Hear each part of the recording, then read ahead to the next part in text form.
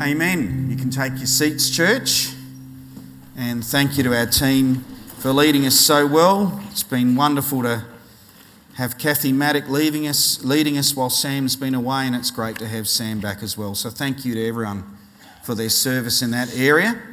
And I'm looking forward again to bringing the Word of God to you. And for those of you who've been here the past couple of weeks, or maybe you've heard online where you can listen to our message every week if you missed it. I know Kerry Davis, who leads our Hills Kids ministry, is out nearly every week, but always catches up with the message afterwards, which is great.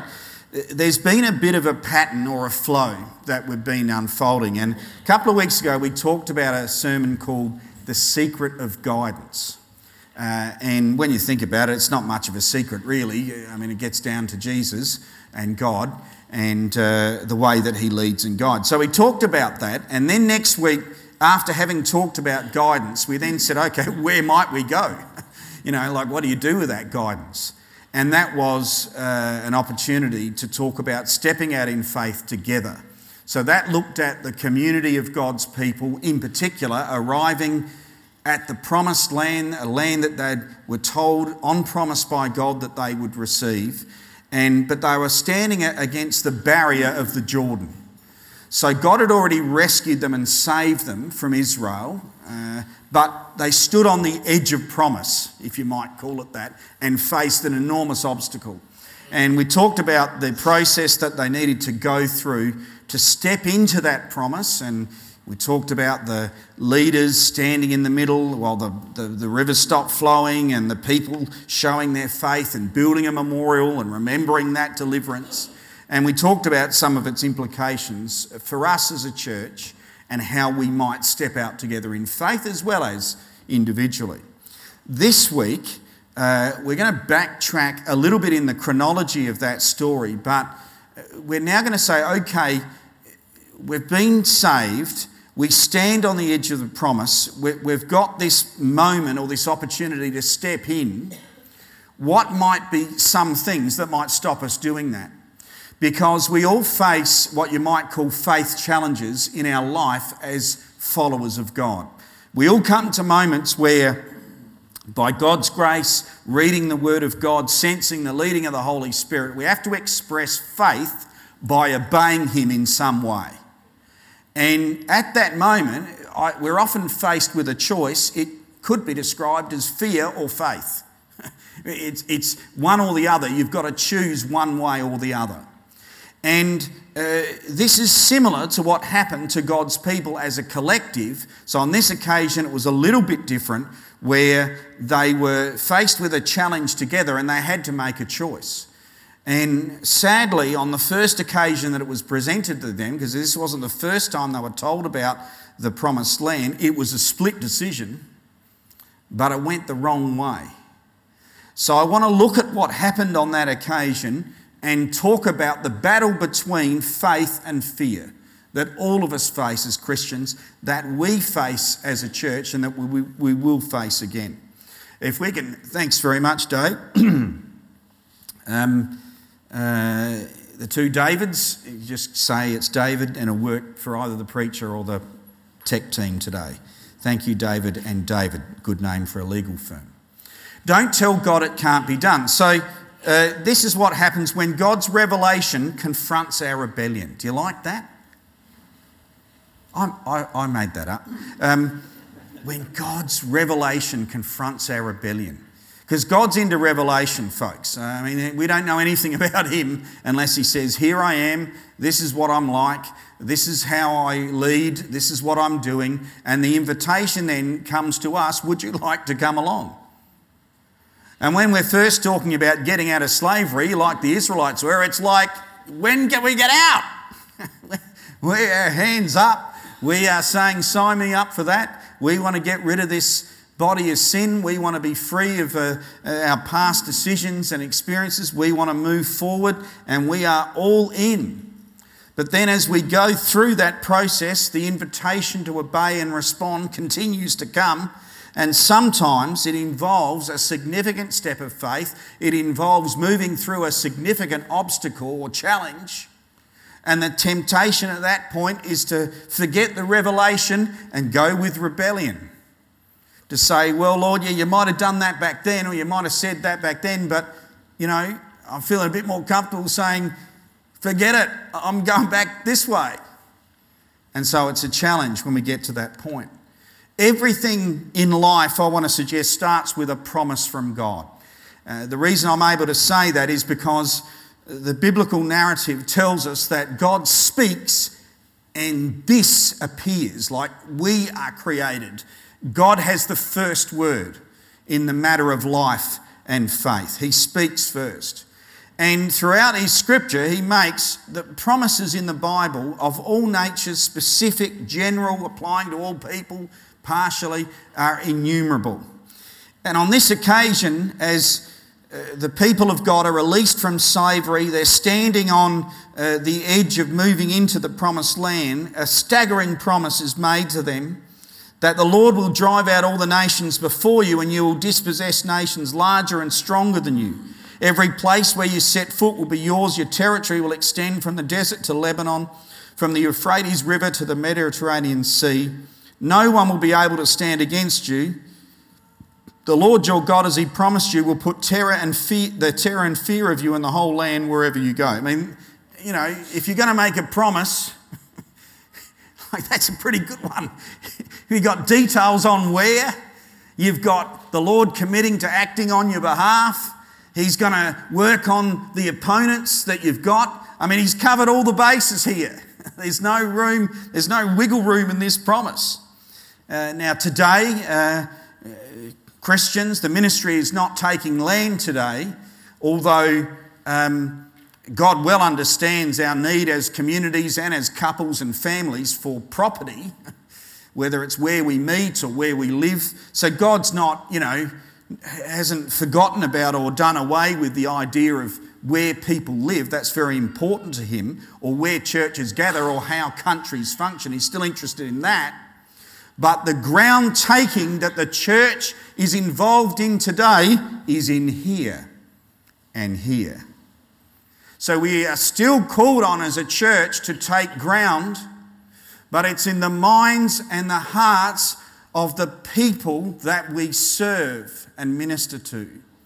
As the word says, we are involved in a spiritual battle for the minds and the hearts of people who we say are fast bound in sin and are waiting for their exodus moment when they come out of slavery. So that's the ground taking that we're involved today. We're not in some campaign. I'm not going to get into various views of the promised land as it's stated there. It's enormous actually, and Israel never possessed all of that area, never lived up to that promise, never captured all of that by any sense, only part of it. But we're not going down that path today. Ours is a different type of ground taking today. So there's this promise, and they get to the edge of the promised land, and Moses chooses 12 spies, the leader of God's people, Moses, to go in and explore it and to come back with a situation report. And when you think about it, it's not too dissimilar from something that might occur to this church or to any government or anything like that, where a party is appointed to go and investigate a matter and provide a report on it. Might be purchasing a property, might be starting a ministry, might be launching a new initiative or raising a tax, dare I say, anything like that. One from each tribe go and look at where we've been promised to perhaps form a plan or provide a report about how we're going to do this, what's our next step, what comes next. So the 12 spies go in, but they come back with a very interesting report, which generally sounds positive when it starts, but then it starts to go, it's drifting off course. God's promise is starting to fade, the direction's changing. The spies gave an account, Moses this account, we went into the land to which you sent us, and it does flow with milk and honey. Fantastic. It's fantastic. And here's the fruit. We lopped one of these off. I don't know what they had, big bunch of grapes. But then the word appears, but. The people who live there are very powerful, and the cities are fortified and very large. We even saw descendants of Anak there, which is a tribe of giant-ish people. The Amalekites live in the Negev. The Hittites, the Jebusites, the Amorites live in the hill country, and the Canaanites live near and along the Jordan. So they're providing a report which is in part positive, but already they are starting to provide what you might call a different narrative to the one God gave about what was going to happen to those people. And he said that, the people would, the fear of you will be on them. So in other words, they will give way to you and you will be able to carry out my promise. But the people aren't speaking at that point faith language. They're starting to go down to talking about all the obstacles, talking about the opposition, talking about their strengths, talking about what they've got going for them, talking about what they're going to come up against. And it's almost as if one of the spies called Caleb can hear what's about to unfold. And so he steps up and he thinks, I need to get control of this story that they're telling, and I need to make a statement. So Caleb silences the people before Moses, and he says this: we should go up and take possession of the land, for we certainly can do it. Now, for those of you who are into biblical biography and looking at the stories of people, the story of Caleb is a fantastic story. You remember that he gets to the end of his life. Once they finally do get into the promised land, he gets to go in because he spoke this language of faith right at the start. And they say, okay, he comes forward and he says, it's time for me to go into my promised land, my area. And I think he was 80, wasn't he? Is that right, Richard? 80, 84, 80? 80. We'll go with 80. Sounds old. Sorry, Judy. Sorry, David. But not unlike the Potters, there you go, let's turn it positive. He says, I feel as good as when I was back there. And I'm ready to do the will of God. He's talking about his physical vigour. And the Potters are declaring, we can do hospitality for the rest of our lives until they take us out of here. Isn't that what you said, Judy? You're shaking your head. You can do it today. Yeah, all right, that's good. So Caleb, right off the start, he knows that he's got a feeling this is going south. So he gets up and makes this declaration, and he says that we should do it and that we can do it. And sometimes, folks, this church needs people who aren't necessarily on the leadership who say we should do it and we can do it. We all need to make that statement at some stage on behalf of ourselves, but also on behalf of others. We should do it and we can do it.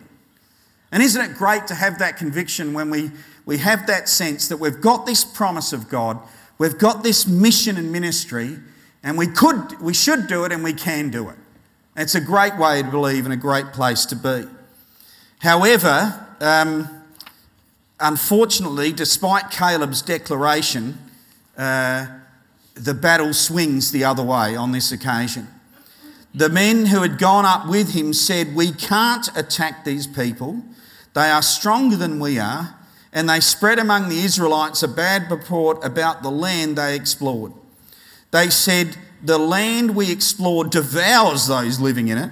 All the people we saw there are of great size. We saw the Nephilim there, that's the descendants of Anak, and we seem like grasshoppers in our own eyes, and we look the same to them.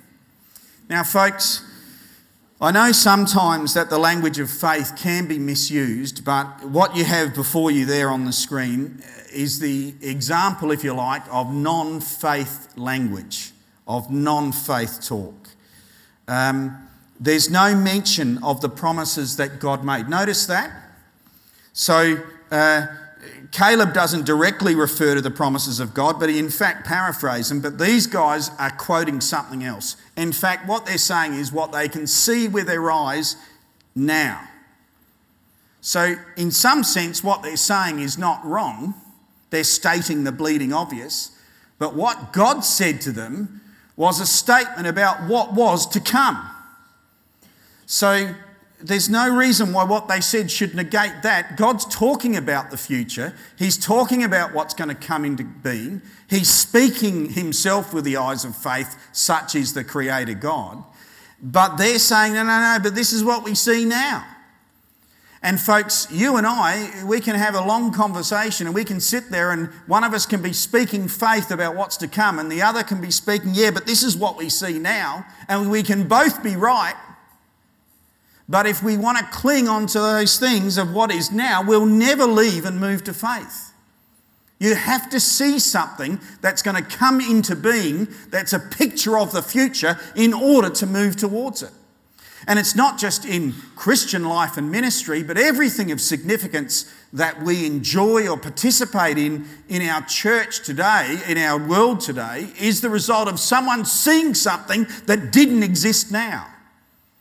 So don't think, okay, they're talking about this, they're talking about that. I need to tell them what it looks like now. That's not news. We can all see what it's like now, but can we see in the eyes of God the vision of the future, which is always faith? And church life will always be faith language. God ordained it. We're going to look at some scriptures about that soon. God himself sees into the future, as it were, and creates within that. So you look, they've spread, so they've gone straight to the people and started to spread a bad report. And look at the way they exaggerate when they say, we seem like grasshoppers in our own eyes. So what they're saying is, that's how we saw ourselves. But then they've come up with, and we look the same to them. So now, I don't know whether they interviewed them. How do we look to you? Oh, like grasshoppers, you silly twerps. Oh, okay, we'll go back and bring that back. I mean, I'm assuming they didn't do that. They were spying. It was meant to be a secret. But somehow they know how these people are looking on them. And sometimes we can be the best publicists for the enemy that he ever needs. Because we're sitting there talking about, what he's doing and what he sees and the opposition, and they're just out for us and everything. And it's like, hang on, whose story are you telling? We spoke earlier about the wonderful phrase that we've been singing, I am who you say I am. And we have a choice to make about what narrative, what description we are going to receive over ourselves and over our church and over our world, over our families. Or are we going to be talking and publicising some other story or some other influence and whatever? And these guys, they've gone to town. My friend of mine used to call the newspaper I work for the Calamity Crier. I mean, these guys would be good headline writers for the front page. They look massive. We can't do it. And we shouldn't joke about it because it produced an absolute crisis in the life of the people at the time. It was no joking and laughing matter, and it reaped a terrible harvest for those people that went down that path. Fear produces disobedience and rebellion. Friends, if you're ever looking to do a study, you're a bit bored or you're interested maybe or whatever, type in to a Bible search engine, do not fear, and just see what comes out. Then after that, type in do not be afraid. Those two phrases, they occur repeatedly throughout the Bible. Now, sometimes, when you're a little kid and, your mum comes into your bedroom or your dad and say, I'm a bit scared. I remember I may as well tell this. Oh, okay. I was a little fella, and when I was about 10, my mum said, would you like to go and stay with Grandma? We lived at Fulham Gardens, and Grandma lived up at Ross Trevor, and I was the oldest grandchild, and I got to go and stay with Grandma and sleep in one of my uncle's bedrooms. He was away somewhere at the time. I think he was in the army. And I'm up there, and then it gets dark, and it's time to go to sleep, and I was petrified. I don't know what it was. I was in this phase where I was a bit scared. I used to be scared of getting to school late. And it got so bad at one stage, I used to get dressed for school and I'd go to sleep in my clothes. I did that for a little while. No joke. I was petrified. Then guess what? One day I was late. And I can still remember walking into school, Kidman Park Primary School, and Julie Lazareski walks past me. I remember her name clearly. I still see her face, and she said, "You're awfully late." I don't think I've ever recovered from it.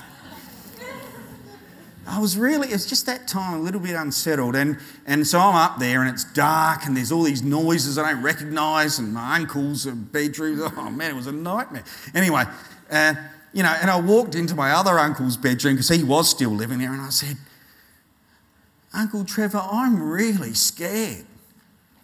And he goes, "Oh, that's all right, mate. We all get scared." He was really nice about it, and I went back to bed. Anyway, why did I tell you that? Sometimes God does say tenderly to his children, "Don't be scared." All right? So I never want to say the tenderness of God is not there, that he says, "Don't be afraid." All right? And that's beautiful to hear that. But sometimes God the Father is saying to us, "Do not be afraid, son, because you're at a crossroads here and you cannot go down the road of fear." He's talking to us a bit more sternly. He's saying, "Do not be afraid. That is the path of death and destruction and disobedience. You must now have confidence and faith in me and go through the promise that I've given you." All right? So God speaks tenderly about fear, but sometimes he speaks sternly. And he says, "Don't be afraid. You've got to go through. You can't stay here. You can't turn back. You can't disobey. It's not going to turn out well." And so he speaks to us in that way. Here we see that night all the members of the community raised their voices and wept aloud. All the Israelites grumbled against Moses and Aaron. The whole assembly said to them, "If only we'd died in Egypt or in this wilderness. Why is the Lord bringing us into this land only to let us fall by the sword? Our wives and children will be taken as plunder. Wouldn't it be better for us to go back to Egypt?" And they said to each other, "We should choose a leader and go back to Egypt because this guy's a nutcase." Now, folks,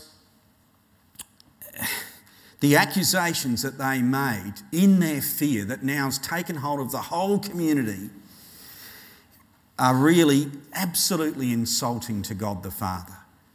They're saying, why? They're questioning the Lord's motives. Why is he bringing us here? And, he's just going to let us die. And then our wives and our children, they're not going to be looked after either. And, we know better, we're going back to Egypt. And this Moses guy, we're going to depose him and appoint someone else. And it's just gone through the whole community, and they're talking really bad talk. And they've just turned on the whole direction and leadership idea. And they deny Yahweh's salvation and providential care. They refuse to trust and rely on him despite the signs. And this charge is a fundamental misunderstanding of Yahweh's nature and his actions. Now, when you consider it in that light, sorry for the amount of type on the screen, but Moses and Aaron realise there is a crisis. The two leaders of God's people, they fall face down on the front of the assembly. Now, what is that all about? It's a way of them trying to express in front of the whole people their own submission to God's plan, but also perhaps a sense that the Lord cannot deal, he can't accept this. This is not going to end well. So they're just saying, "Lord, have mercy on us for our attitude." Joshua, who was the other spy with Caleb, who we heard about last week, they tore their clothes in front of the assembly. So they're trying to say, this won't do. This is grieving God. It's grieving us. This is a moment of grief that you won't accept it.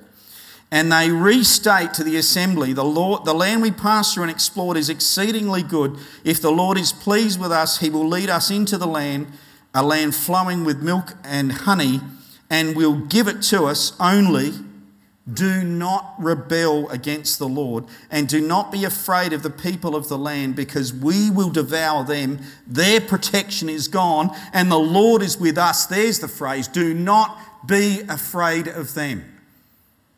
And we're not in war, as it were, with people today, except that we are trying to win everyone to Jesus. And so we are told not to fear the opposition that comes our way when we proclaim the good news and speak about the saving grace of God. The people might be strong in the land, the opposition might be great, but God is with us and He will move to give us success in that way.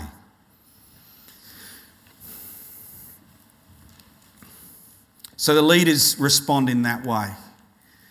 You might say that the people have become forgiven, but now because of their rebellion, they are unable to enter into the promise of God. Moses asks the Lord to forgive them, and he says something very interesting. The Lord says, I have forgiven them as you asked.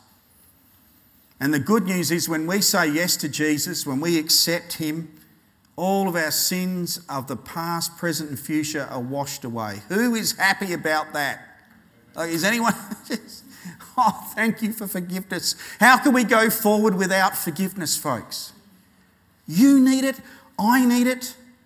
I need it from you. You need it from me. We all need it from God. Without mercy and grace, who could stand another second in the presence of God or even in our own presence? So God says, I've forgiven them as you asked. But then He says, because of the attitude, this is now what's going to unfold for those people. And He goes on to say, as surely as I live and as surely as the glory of the Lord fills the whole earth, not one of those who saw my glory and the signs I performed in Egypt in the wilderness, but who disobeyed me and tested me 10 times, not one of them will ever see the land that I promised on oath to their ancestors. No one who has treated me with contempt will ever see it. Wow. Is it possible to treat God with contempt? Is it possible for us to treat God with contempt? Wow. I don't know. I hope not. The Holy Spirit's alive on the inside of us, yet we are warned not to grieve the Holy Spirit. I guess it's possible to resist God and to not follow into the steps of promise. Another way of putting that last phrase, I want to suggest, is found in Hebrews chapter 11. And without faith it is impossible to please God, because anyone who comes to Him must believe that He exists, that's a good starting point, and that He rewards those who earnestly seek Him. Given a choice, we've got to stand in that place where not only we believe He's there, but that we act like it and live like it, and that following in His way and in His footsteps has a point and a purpose. That He responds to it, that He rewards it. So that's the New Testament alternative, if you like, to the statement. God then says, and you see the father heart of God coming out in this statement, and as for your children that you said will be taken as plunder, I will bring them in to enjoy the land you have rejected, but as for you, your bodies will fall in this wilderness. God is absolutely insulted when we will not commit the care of our kids to Him. And it's a temptation that we all face. I've struggled with it as a parent. That sense of dread, I reckon every parent's had it. What's going to become of our kids? How are they going to turn out? Are they going to make it in life? And if we're really honest, we've got that sense at times. I don't know, I can't do it myself. And so committing them to God's care, raising them in God's ways, introducing them to Him and His principles and His promises is a good thing to do, because God says, don't you ever accuse me of failing your kids. Instead, commit them to my care. He said, I'll show you, says the Father. They're going to go in and you're not.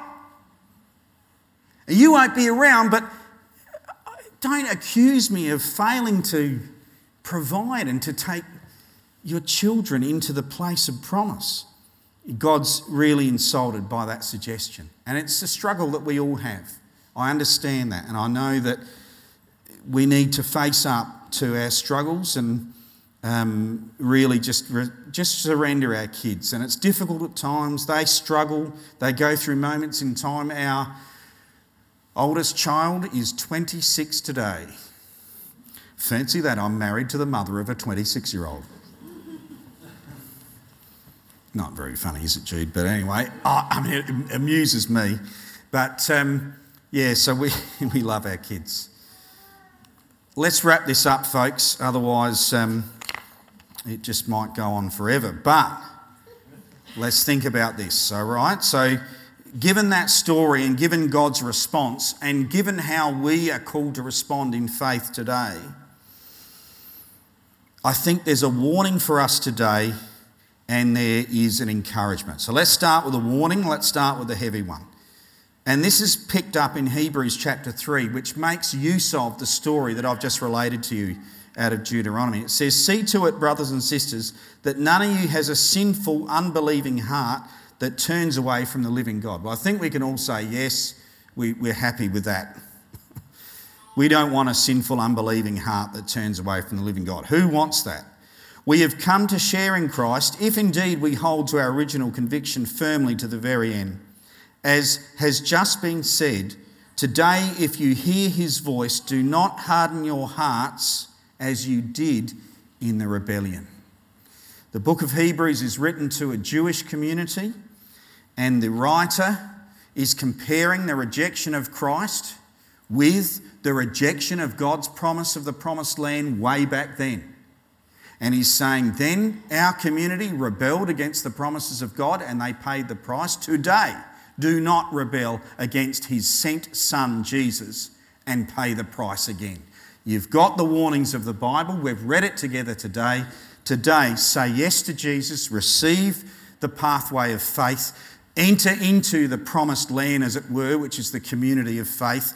Go forward and take ground and don't doubt God and his care and his provision for you. So that's the warning. And he quotes Psalm 95, 7 and 8, which eulogises what the people did back then. And what I mean by that, it says, don't do that. We tested God before, we can't do it again. The encouragement for today comes from the words of Jesus. And Jesus so often, still continues in the language of warning, but here he talks in a more positive way. Notice the phraseology, drive it out. Where have you heard that before? The disciples came to Jesus in private and says, why couldn't we drive it out? It is not the people of the land, but it is the evil spirit that was possessing the young boy who was in pain and in torment because of that demon. And they're trying to drive him out, just like the people of God back then are trying to drive out the inhabitants. And they're saying to their master, why can't we do it? And he's saying, it's a matter of faith. It's a matter of faith. Because you have so little faith. That's pretty much the answer. Truly, I tell you, if you have faith as small as a mustard seed, you can say to this mountain, move from here to there, and it will move. Nothing will be impossible for you.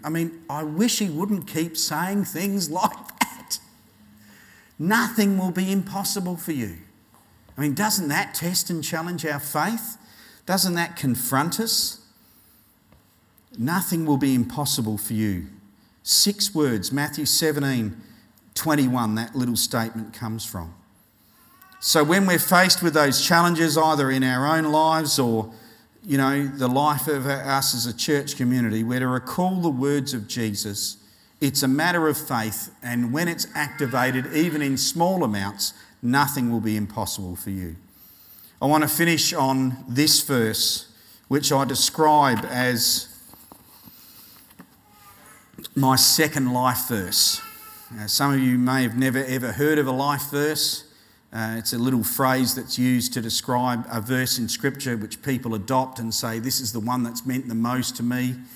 My first life verse was Matthew 6:33. I was a young Christian. I was very uncertain about how to move forward in the world. And Jesus said, seek first the kingdom of God and its righteousness. Prioritise my will and my ways, and all the things that you're anxious about will be added to you as you go. It's a wonderful promise. That set my direction. Then I had a time of wandering. I had a time of uncertainty. And I thought in some ways I'd blown it. Sometimes I probably felt like those that were told, you're not going to go in. But by God's grace, whether it's because we're living in a new age of salvation, I don't know. But I came across the words of Philippians 1:6 that says, being confident of this, that he who began a good work in you will carry it on to completion on the day of Christ Jesus. Some of you here today are doubting whether you're going to make it. Some of you here today are struggling with the journey of faith. Some of you here today are uncertain about how you're going to go forward. Some of you here today are not sure about the future of this church. Some of you here today are uncertain about how we're going to enter into the next stage of promise of the Lord Jesus Christ. But he says, he that started a good work in you, if you have said yes to Jesus and you've accepted him and you have received the Holy Spirit, a good work has begun in you.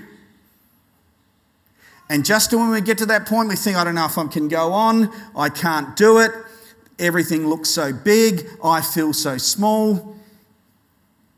He says to us, I will see it through to completion on the day of Christ Jesus. I will not stop working in you. I will not leave you alone. I will not depart from you. I am able to make you able, and I will see it through to completion. Folks, that's a promise you can take to the bank, if I can put it that way. And that was something that I needed to get through that period of doubt, that period of struggle, and to go on in my walk with Jesus. And I recall this scripture often whenever I'm tempted to say, but Lord, I'm not sure, I don't think, and I'm talking, quite frankly, devil talk. And God says, can I hear something of what I've said about you come out of your mouth for once, buddy? Because I don't say that about you. You are who I said you were. You are my child. Stop talking to me like some disowned reject who doesn't have a hope or a prayer. And start talking to me in the prayer closet, the language of faith about what I've spoken over you. Because I am not finished with you. I will not let you go. I will not fail to complete my work in you. Why don't you pray that over yourself, son? And folks, I think we all need to check ourselves sometimes, because sometimes we're standing at the edge of promise, we're standing at a time of transition, and we want to say we can't do it. And it can't find a home in the life of God in you. He won't talk like that. So I want to challenge us all as we come to a moment of prayer, just to consider that and to let's speak over ourselves and over our church and over our community in the faith-filled way that God has spoken over us. Let's close our eyes and bow our heads and pray. Lord, let us start today by confessing that every single one of us at some stage have doubted, and Lord, I dare say at some stage we've rebelled.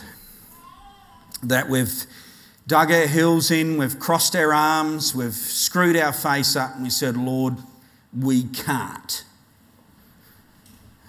I won't. It won't happen. And Lord, we're confronted today by you as our loving Father, speaking over us words of faith and hope and of promise. And Lord, we want to say firstly, we're sorry for doubting. We're sorry for rebelling. We're sorry for turning away when you said, do not be afraid. Do not be afraid, but instead walk the pathway of faith and hope and love, because I am your Father. I care for you. I care for your kids, says the Lord. I think that's important for some people here now. You really need to just accept that God cares for your kids. Oh, thank you for that promise, Lord. I think that's a real word for some people here. I know Judy and I, our kids are in the 20s, young adult stage, and that looks a bit different from when they were teenagers. Lord, we're just claiming your promise for our kids right now. We are really claiming that. Thank you, Jesus.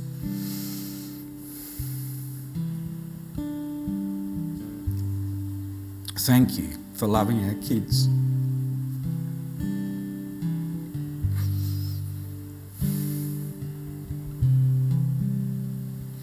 Thank you, Jesus.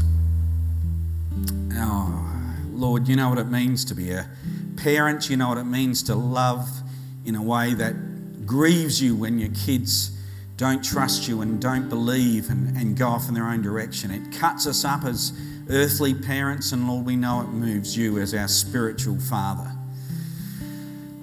So Lord, we just surrender now. We step into the place of faith. We step into the place of trust. We believe that you can deliver us through all things, Lord, no matter how we feel now, whatever we're seeing in front of us, whatever the current reality is, we speak over ourselves and over each other. Isn't that right, church? We declare over each other.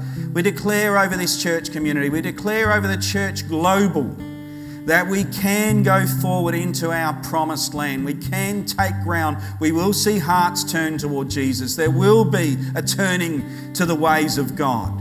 We agree with it, Lord, and we put aside all rebellion, resistance, rejection, grieving of the Spirit. We disown it in Jesus' name. We say, Lord, come to us now and encourage us and lift us up. Even as we struggle, we declare it so. That you are a good, good Father. You will see us through to the promised land. You will complete the good work that you've started in us, Lord. Thank you, Father. And we declare it over our children, Lord. We accept the promise on behalf of our kids and our sisters and brothers and fathers and mothers and uncles, or everyone we're related to. Some of us are the only Christians in our family. We receive your promise now over our family in Jesus' name. We release them out of slavery by God's authority into the promised land of your salvation and your goodness and your grace. Do you agree with this, church? Are you speaking it over your family right now? We release them, Lord, into your goodness, grace and kindness. Thank you, Lord, for those moments that we're going to have in the coming weeks to say, hey, what do you think of Jesus? Have you thought about him recently? Where are you at with him? Maybe Mother's Day is an opportunity for us to invite someone, church. Who is it that needs to come? Who is it that needs to have that connection? I'm thinking of my niece now. I just got to say it.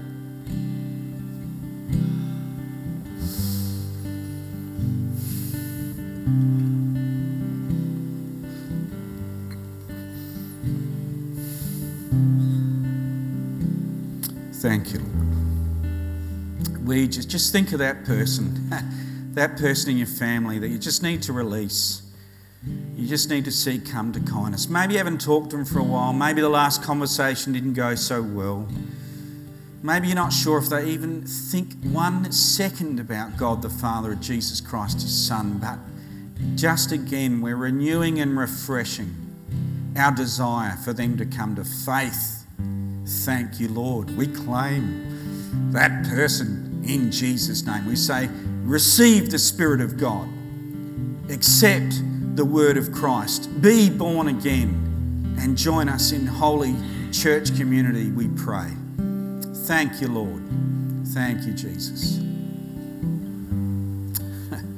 In your name we pray. Amen.